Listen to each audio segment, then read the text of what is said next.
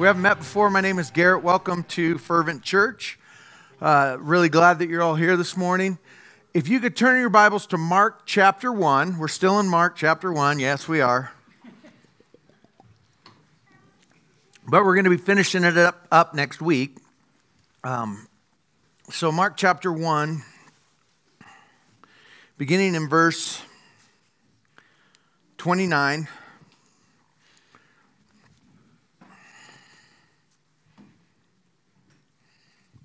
Says this: as soon as they left the synagogue, they went into Simon and Andrew's house with James and John. Simon's mother-in-law was lying in bed with a fever, and they told him about her at once.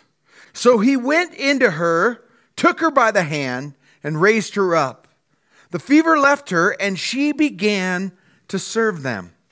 When evening had came, after the sun had set, they brought to him all those who were sick and demon-possessed. The whole town was assembled at the door. And he healed many who were sick with various diseases and drove out many demons. And he would not permit the demons to speak because they knew him. And then very early in the morning, while it was still dark, he got up, went out, and made his way to a deserted place, and there he was praying. Simon and his companions searched for him. And when they found him, they said, "Everyone is looking for you." Actually, in the original language, it has the implication that what are you doing out here, right? What are you doing out here, Jesus? Don't you understand that everybody's looking for you? And he said to them, "Let's go to the neighboring villages so that I may preach there too. This is why I have come." Let's pray together. Father, thank you for your word. Your word is truth. Your word is what we need daily, Lord, to help teach us your grace and your mercy and open our eyes to your face so that we'd see wondrous things in it and through it. And Lord, that you would shine upon us as you speak to us. And so this morning, Lord, I know this is a common thing that we always look at, Lord, but Lord, would you help us? Help us to just have total, absolute dependence upon you. That we would learn and grow to depend upon you in everything. That we wouldn't take anything into our own hands, but we would give it all to you and trust you with it. Because that's who you are, Lord. We can trust you with everything. And so, Lord, I don't know what people have come in here struggling with this morning, but I know, Lord, everybody has things maybe in their family or with their health or finances or with their kids or whatever, with their parents, whatever it may be, Lord. I pray, God, that you would just touch their lives, Lord, that you would set their eyes on who you are and what you want to do in their lives. And I pray all this in Jesus' name. Amen. So last week, Jesus, he gets up early in the morning and he goes into the synagogue. And he goes into the synagogue and he begins to teach. And when he teaches, the people were astonished and amazed at his authority, because he had been preaching as one who has authority. And then immediately he shows his dominion over all creation and the spiritual realm. And he casts out a demon and he tells the demon to shut up and get out of the man. And all of a sudden now, everybody, there's this buzz going throughout the whole place, and this revival begins to break out, basically. His fame spread to the whole region. And so that's what we looked at last week. Jesus' authority over the Word of God. He is the living Word of God. And we also looked at his authority over the spiritual realm and all creation. And now we see his authority over the physical realm. As he goes into Peter's mother-in-law's house, and he walks up to the bed, and you know what? This is really cool because he cares about the little things. It doesn't matter. Jesus cares about the big things and the small things. God cares about the big things and the small things. He is infinite. So there is no big or small to him. Okay? He is an infinite, almighty, powerful God. So when he sees something, when we go to him with our problems, and immediately when Jesus walks in, what does Peter do? He goes over, he says, Jesus, come. My mother-in-law lay sick. Now, a lot of you are thinking, I just let her lay there, right? No, my mother-in-law, no, I'm just, bad joke. But Jesus goes in there and he heals her and he raises her up. Now, I love this about Jesus because Jesus cares about everything. The one who all things exist, the Jesus, the all-powerful one, the all-knowing one. He comes in and he heals her. He cares about her sickness. And sometimes I think we hold back our prayers in that area. We're like, this thing, I don't need to take this to the Lord. It's too small. I just don't want to bother him. But that's not the God I serve. God says, bring everything. And this is part of that dependence that I want to talk about today. God says, bring everything to me. Bring every care. We're to pray without ceasing. We're to acknowledge him in the morning. We're to acknowledge him in the evening. We're to acknowledge him all day long. And interesting, Peter wrote one of the most awesome verses in all the Bible. Cast your cares upon him. Why? Because he cares for you. And another cool thing is, if you look here, what does she do? She jumps up immediately after she's healed. Verse 31, so he went to her, took her by the hand and raised her up. The fever left her. And what did she do? She immediately began to serve. She was healed to serve. Interesting. She received a touch from God in order to be used by him. How amazing would it be if the whole church was like this? How amazing after we're saved, after God touches our life, after God heals us, after God does a miracle in our life, after God does something miraculous in our life, we actually get up and we begin to serve him. We say, Lord, because you cared that much about me, because you say, cast your cares upon me, because I care for you, because you saved me from the wrath and the death and the destruction that I rightly deserved, now I'm going to serve you. If the body of Christ functioned like this, could you imagine what the world would be like? Could you imagine what the world would be like? Problem is, a lot of Christians, they get saved and they become pew sitters. I like to call them fat burping sheep. A lot of head knowledge, but it hasn't fallen the 18 inches to the heart. It hasn't gone to their feet, hasn't gone to their lips, hasn't gone to their hands. But not this woman. She jumps up and immediately begins to serve in gratefulness Jesus. And I think we can see dependence in that too, dependence on the Lord through that. Now, in verse 32, it says this. Verse 32 says, when evening came, after the sun had set, they brought to him all who were sick and demon-possessed. So track with me for a minute. This is a serious, busy day in the life of Jesus. Jesus gets up early. He goes into the synagogue.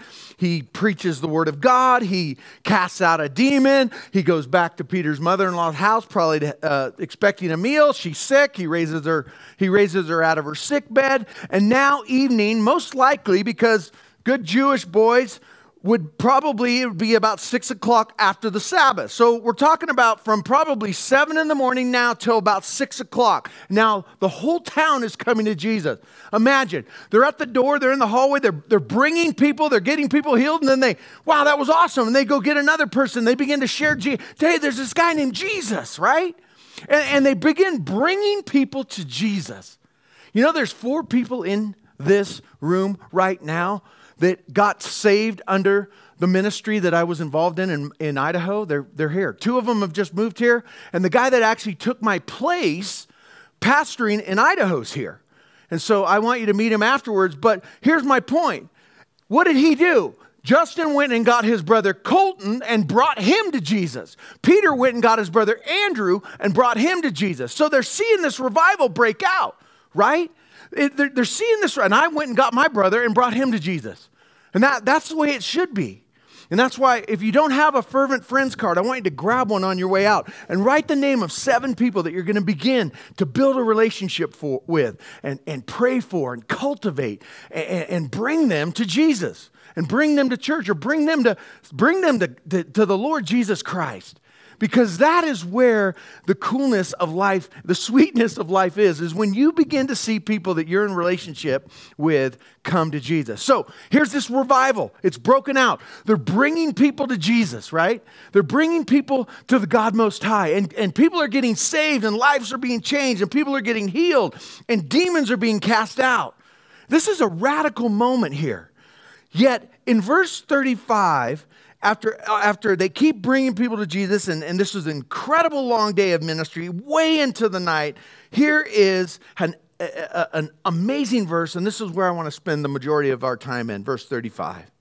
It says this, very early in the morning, while it was still dark, he got up, went out, and made his way to a deserted place, and there he was praying. So get this. They didn't start bringing people till 6 in the evening. He'd been up since 6 or 7, probably way before light that day too, praying and seeking his Father's face. And then ministers all day long. All day long, he ministers, and he still gets up early in the morning to seek his Father's face. If you want to know where Jesus' power comes from, if you want to know where Jesus' words come from, if you want to know where Jesus' strength comes from, if you want to know where Jesus' endurance comes from, you want to know where his patience comes from, you want to know where his healing and his miracle and his power and the leading of Jesus Christ comes from, right here in this verse is where it all happens. And what do I mean by that? You see, Jesus knew the secret of a day and how to maintain a day that he just went through. Jesus knew the source of his power and his intimacy with the Father. Jesus knew the cause of the authority that was in his life. He knew where it came from. It didn't just manifest itself. It didn't just happen. Jesus spent time with his Father, and he never missed a day. Because Jesus knew that if he did not seek his Father's face early in the morning, then he might not go to the right place or be led or say the right. I mean, with me anyways, I know if I don't seek the Father's face, but personally, I like the first things my eyes to see the Word of God in the morning, and the last thing for my eyes to see is the Word of God. I like to talk to God first thing in the morning. I like to fall asleep talking to God in the morning. I mean in the evening, sorry. This is where the sweetness comes. Friends, this is where the power of the stream of living water flows out of our lives. You will never experience the greatness of God, the power of God, the healing of God, the joy of God, the peace of God, all the things, the intimacy of God, the communion of God, him speaking to you and you speaking to him in this relationship. You will not experience life the way Jesus did without doing what Jesus did. It's impossible. You will never grow in the grace and the knowledge of the Lord Jesus Christ without this special time with the Father. You will not hear what he has to say to you, what he wants you to do, where he wants you to go, what ministries he wants you to, who he wants you to pray for. I mean, it is so amazing. If you begin to do this in your life, you will see amazing things. And it's interesting to me when I do counselings or whatever. I can get in a counseling situation with somebody or a couple or whatever, and I can ask them a couple of basic questions, and I can really, and you know, okay, Garrett, pastors always say this. This is what pastors say. Pastors have to say this, right? That's not true. I fall short. I have a little girl named Peaches, okay? If I get up at 4, she gets up at 4:15. If I decide to sleep in at 4:45, she has this internal thing going on that, I mean, so I grab her Bible and I'm like, sit down, Peaches. You do not say a word, you look at this. But Peaches not saying a word is like literally impossible. So I love her to death. And I was sharing this earlier, but like I go out with my little Ginger here, right? And I'm like, how's your day? And she's like, fine. And I'm like, so what's new? Oh, nothing. I mean, and we're having this, I'm like we're having this conversation. And then on the way home, she says, Dad, that was the best time ever. I love you so much. And I'm like, okay, awesome. I love you too. You're awesome. And then I go out with Peaches, and we're sitting across the table, and it's not a conversation like you're supposed to have with God. You're supposed to talk to God, and then you're supposed to listen to God talk to you. But with Peaches, it's like, and I'm like, and then she takes a breath. I'm like, so how's your day? but with the Lord, and I love her to death. But she has so much to say. And sometimes we're like that with God too, right? We're talking to God, and we don't spend any time listening to God. Now, anyways, back to the counseling session. I'm in the counseling session or whatever it is, and I can ask 2 questions. I say, what kind of fellowship are you in? Okay, we're going to be launching our fervent groups in a couple of weeks. We'll give you more Chris will give you more information on that. But here's 2 things I know in a counseling situation. Number 1, what's your time with the Lord like? What's your prayer life like? What's your time in the Word like? What's your time listening to God? What's your devotional life like? Let's just call it what it is, right?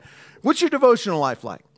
99 times out of 10. 99 times out of 100, they'll say, what devotional life? Second question I ask is, are you in a small group? Are you in a life group, we used to call them at the old church? Okay? And they'll say no. It's interesting, though, when I mean, very rarely do I have a person, because usually those people don't make it into the office. Now, some do, but most don't. So what does that tell me? It tells me that this time is a time of healing. This time is a time of strengthening. This time is a time of leading. This time is a time of humbling. Humble yourself under the mighty hand of God, and He will lift you up. And when I spend my time repenting of my sins, I clothe myself in the morning. I clothe myself with Jesus' righteousness. I say, Lord, clothe me with your righteousness. Give me power for today. Fill me with your Spirit. Give me eyes to see what you want me to see. Give me ears to hear what you want me to hear. And Lord, and trust me on this one. If I miss that time with the Lord, I can say things that I wish I could grab the words right out of the middle of the air, right? I was like, oh, did I just say that? Right? God gives you wisdom. He gives you discernment. He gives you understanding. He cultivates your tongue to say the things that He wants to say. And you walk in the power of the Holy Spirit. And so very early in the morning, Jesus rises to seek His Father, to find His Father. He knew this intimate personal time with His Father was the source of His power and His authority. Friends, if Jesus had a dependent relationship with the Father, how much more do you think we need one? Amen? I mean, if Jesus thinks it's important to go and spend time with the Father, being God the Son, he's fully man and fully God. Yet in His humanity, He has to seek the guidance of the Father. I love that. And I'm telling you, man, your marriage will be better. And Satan just loves to distract us. The cares of the world and everything. I encourage you, shut your phone off. Don't look at social media. How many of you look at don't raise your hand. How many of you look at your phone in the morning before you look at your Bible? I do. You don't even answer your text. I do that sometimes. I heard it buzzing, so I got to see who it is. And the Lord convicted me on this, right? Listen, if your relationship with Jesus, if your devotional time with Jesus, if your prayer life with Jesus is lacking, I challenge you to rearrange your hobbies, rearrange your personal life, rearrange your relationship. Fast from your social media, fast from TV. Fast from your phone. I mean, that's right. I mean, I'm like biting my nails when I do that. Yet, the first thing, and guys, I'm a man. I don't do this every single morning. I do my best, but I have 8 kids and sometimes things happen, right? But I try my best even then with the kids around to at least try to go into my room and get on my knees. In my old house that I built for my wife, I had a prayer closet that I actually put into the plans of what we built into the house. I don't have that luxury in this new house. Every square inch is taken up. But I had a prayer room. And even my kids would go in there and use it. It's such a wonderful, wonderful place. So Jesus, he gets up. He wants to hear God's voice. And yet Jesus, even though this great revival broke out, Jesus knew that things would come up and there'd be trials and ministry opportunities. And he said, you know what? I'm not too busy. I'm not so busy that I can't just spend time with God. And guys, if you jump into everything, and here's the temptation. If you have a lot to do and you look at your list of things to do and, you're trying to fit 20 hours of work in a 10-hour work week and you're just going and going and going and going and going and going and going. Here's what I know. Matter of fact, Martin Luther even says it. He goes, today is going to be one of the busiest days of my life, so I'm going to spend 3 hours in prayer this morning. And what I find happens is when I spend that time with the Lord, things just fall into place. I know what to say to people. I have wisdom and discernment and understanding into situations, and I just can walk with Jesus, and he uses me to minister and bless people. And yeah, I know what you're thinking. Yep, this is what pastors always have to say. Yes, and I fail. I do. But I do my best.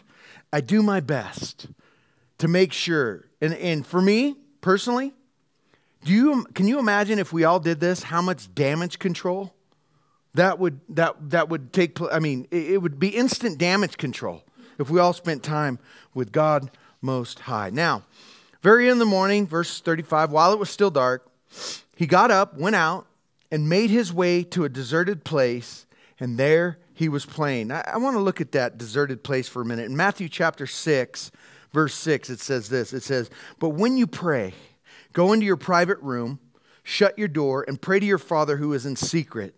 And your Father who sees in secret will reward you. Interestingly enough, Jesus doesn't go into a room and shut the door. He goes and finds a deserted place. He seeks out a place where there will be no distractions and where he can hear from his Father. And so we need to, I know it's hard if you do not find a place and you don't seek out that place. It's really, really difficult to hear from the Lord. And so I encourage you, I challenge you. I used to go to a coffee shop and do it. It just didn't work for me. Now I go to the library and I get my own private room. I get my own private room at the library. You can sign up for them. You can get online. You can get one. And I go in there and I spend time with the Lord and I read the scriptures and I seek his face. And that's really what works good for me. And if it's nice out, I can go in my backyard sometimes and make sure I bring Peaches' Bible out there with me because she'll be there in just a second. And I say, honey, you need to be quiet for 10, 15 minutes, 20 minutes, 30 minutes, 40 minutes, hour, however long I need with the Lord that morning. And she's pretty good about that. Now, there's a prophecy in Isaiah that I want to talk about for a second. A prophecy in Isaiah that talks about Jesus' crucifixion. But there's something very interesting, and I think I want to nail down the importance of this from this prophecy. Because with this prophecy, the part about his crucifixion is actually after the part about his devotional life. I find that very interesting. Why would the God of the universe, 750 years before Jesus Christ, prophesy about Jesus' devotional life? I know it's because it's that important. I think that God wanted us to know that Jesus' intimacy with the Father, Jesus speaking and listening to the Father, was important for us. Matter of fact, it's in Isaiah. It'll be on the screens. You can read with me. Isaiah 50, verse 4.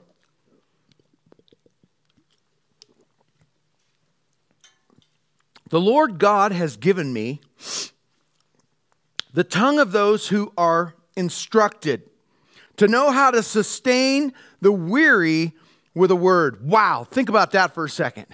How many times did Jesus speak encouragement into somebody's life? How many times when a weary leper would come up to him, right, and Jesus would touch him and then speak encouragement into his life? How many times that the woman at the well spoke words of encouragement and told her she could have living water? The woman caught in adultery, on and on the list goes. Jesus spoke words to the weary. And he heard it from his Father. I want to read that again. The Lord has given me the tongue of those who are instructed to know how to sustain the weary with a word. He awakens me each morning. He awakens me each morning. He awakens my ear to listen like those being instructed.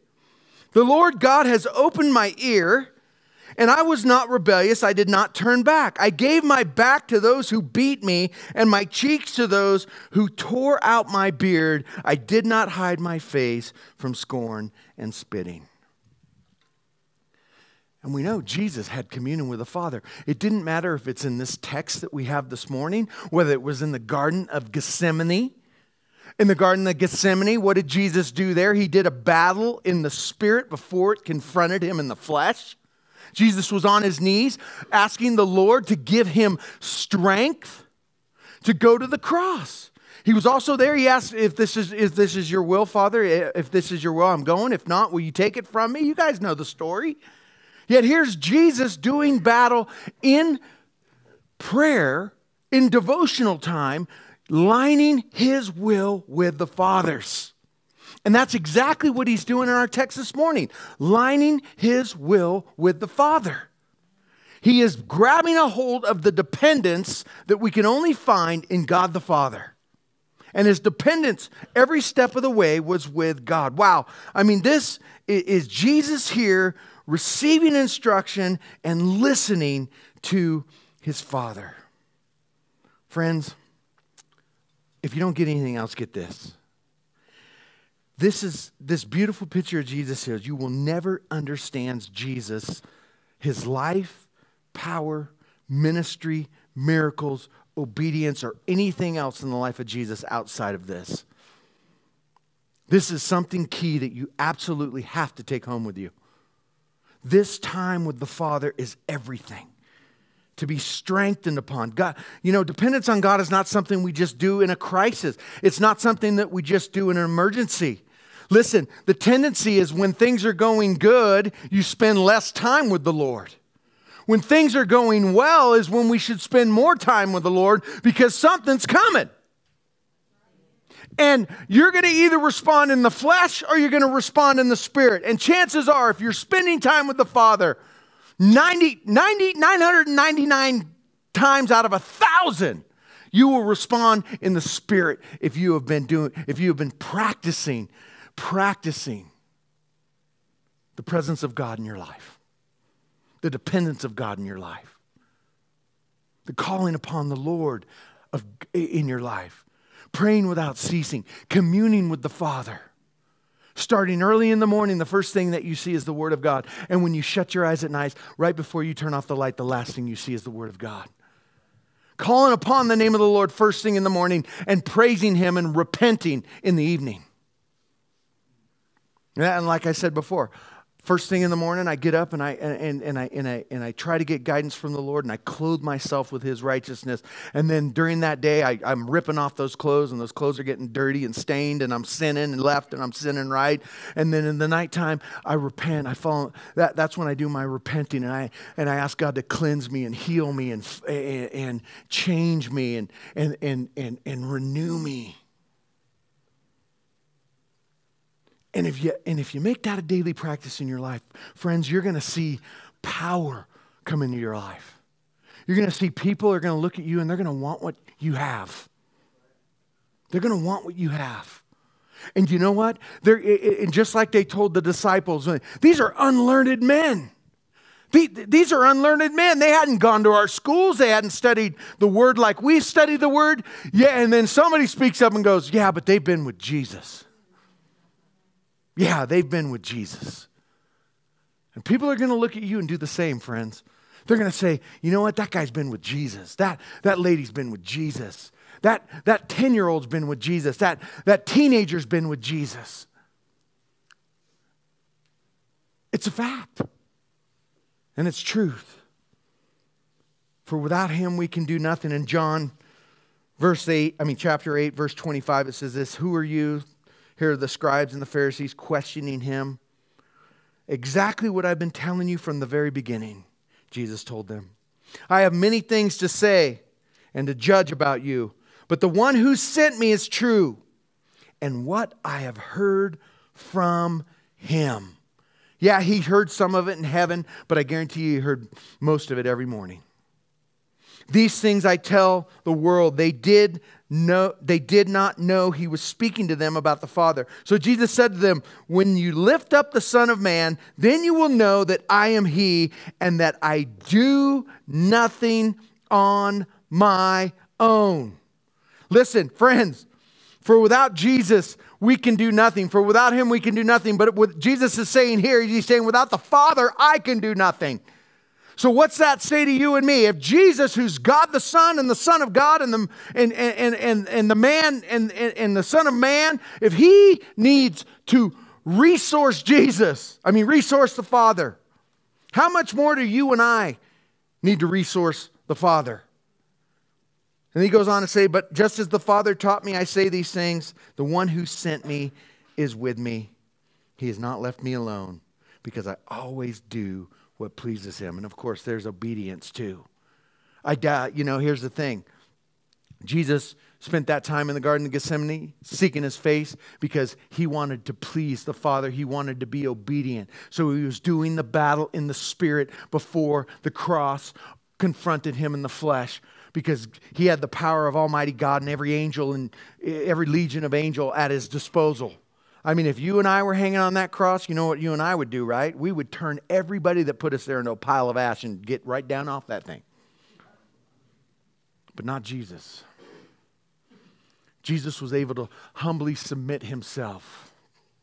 Jesus was able to let them stretch out his arms and nail him to the cross. The same one that holds your breath in the palm of his hand stretched out the palm of his hands to be nailed to that cross. The same one that created the thorns that were pushed on his head allowed the thorns to be pushed on his head. The same one whose back set against that cedar cross. The trees in which he spoke into existence in the 7-day creation. That same Jesus did it for you and for me. That same Jesus, because of who he was and his relationship and obedience to the Father, cultivating the life that we see in these pages of Scriptures, he was able to do it obediently with you on his mind. Let that just soak in for a second.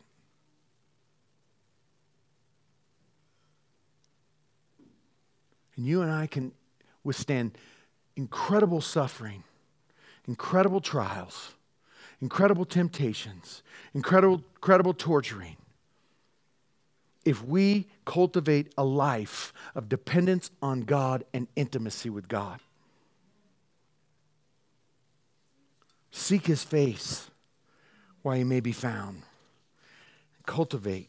Now, in closing, I want to look at this last verse here. I mean, it's pretty awesome. Actually, the last two verses I'll read.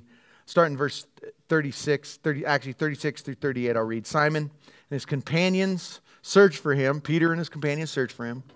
And when they found him, they said, everyone is looking for you. What are you doing out here, dude? Don't you see the revival? We got momentum. Everything is going great. Everything's amazing. Come on, you got to get back in town. What are you doing spending time? Stop praying. What are you doing praying? Stop it. Come on. We got things to do. There's urgency going on there. Don't you see what's going on here? Jesus is awesome here. I mean, check this out. I mean, how many people try to get you on their agenda, right? Hey, listen, I got plans for your life, right? Who cares what the Lord does? I have plans. Get onto my agenda. I got plans for you. Not Jesus. Jesus, this is awesome. He says, and he said to them, let's go to the neighboring villages so that I may preach there too. This is why I've come. Could you imagine these guys' faces when they said that? When Jesus said that? They're like, what? But we're having a revival. People are lining up at the door. You're casting out demons. You're healing people. You're restoring people. You're saving people. And Jesus says, you know what? I just spent time with my Father, and He tells me I got to go to the villages. I got to leave this happening city and go to little podunk towns, basically. That's what he's saying here. Little country, rural towns. Yet there was a leper there. A leper that God wanted to touch. And we'll look at that next week. That's one of them. It is my favorite story in all of Scripture. It's my favorite sermon to preach too, by the way, next week. So bring your friends. It is awesome. You can read ahead. But God has a plan for your life. And Peter, on the other hand, was wrapped up in the tyranny of the urgent. If you haven't read that little book, it's a little 40-page book called Tyranny of the Urgent. It's amazing.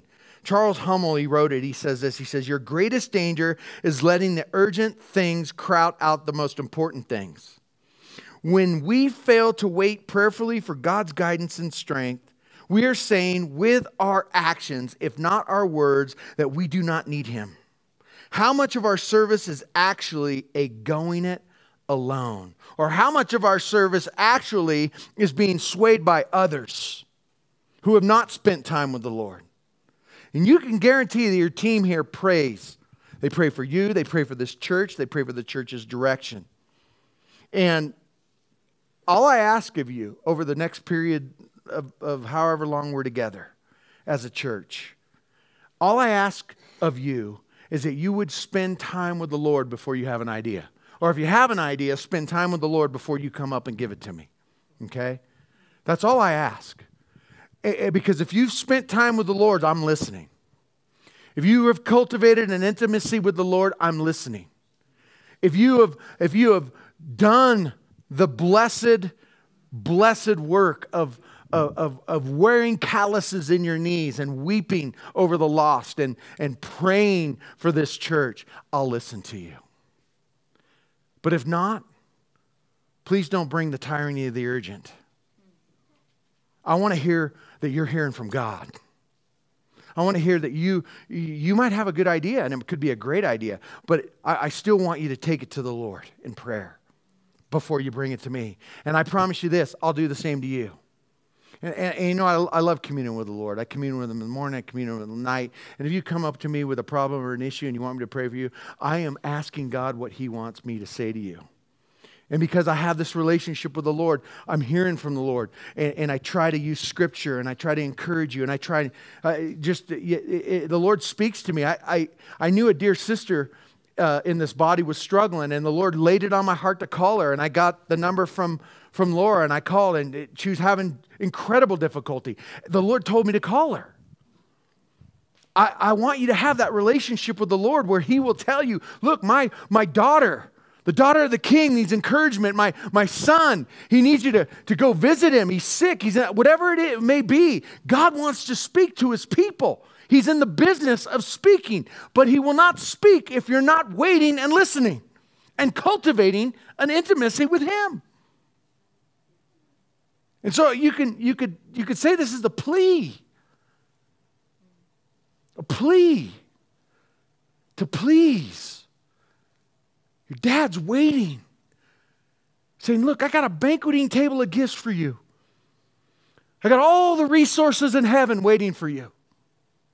I have power and might and wisdom, even honor, understanding, discernment, waiting for you. I have healing and joy and peace waiting for you. All you got to do is ask. All you got to do is ask. Because I want to give the riches of heaven to you, your Father's saying. So come to the fount of living water. Come to the resource. Come cultivate a relationship with me and watch what I do in your life. I love my King. I love my friend. And sometimes when I go to him, he's my Lord. Other times, according to Hebrews, I go to him, he's my brother. Other times I go to him as a friend. Other times I go to him as a little child expecting to get whooped because I've blown it again.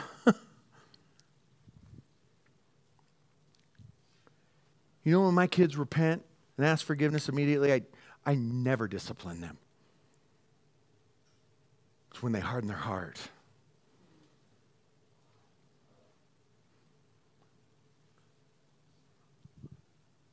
Oh, Lord. People have their plans. Dependence upon God and prayer and seeking His face is everything.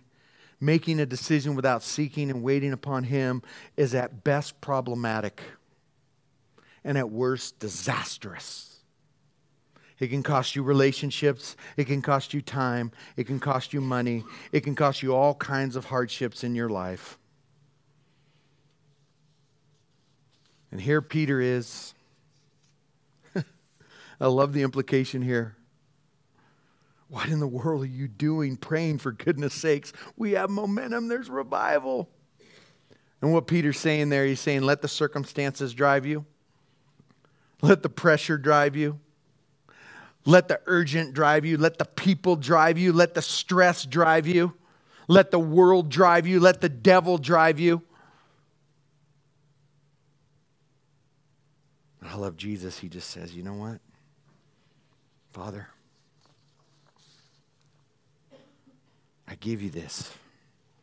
I want to speak to you. Could you imagine if you never cultivated a relationship with your wife or your husband?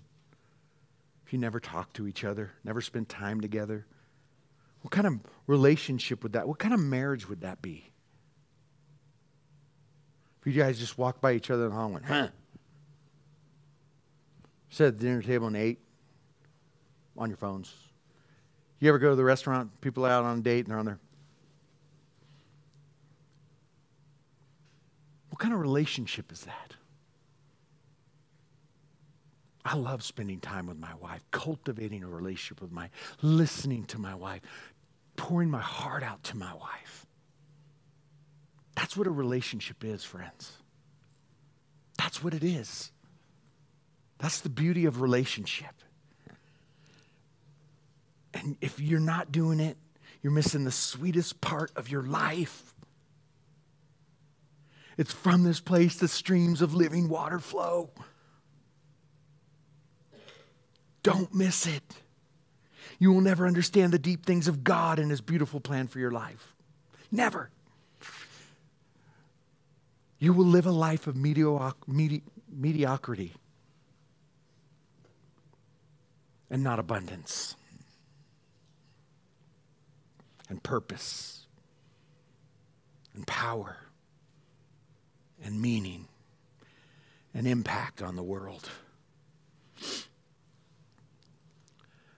This training instructor, they train SEALs, they train the ATF, they train the police departments, sheriff departments. They train my wife. He's a firearms instructor. And he said this interesting quote. My wife texted it to me, and I thought it was very interesting. He said this, he said, here's a guy that doesn't know Jesus, but listen to this. Train in the things you want to remember during a high-stress situation. We will do whatever we have trained ourselves to do in a stressful situation. If we train with repetition when life is peaceful, we can perform with accuracy when life is a battle. Because under stress, you will perform at the lowest level of your training. So train for perfection. Wow, Christian. Wow.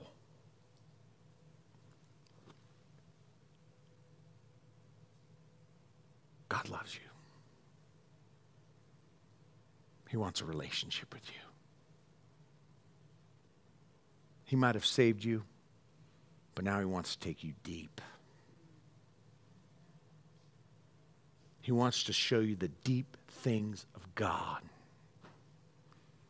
Wait upon him, meditate on his scripture, call upon his name, and listen to his voice and leading. Amen? Stand with me and pray with me. We're going to receive communion together.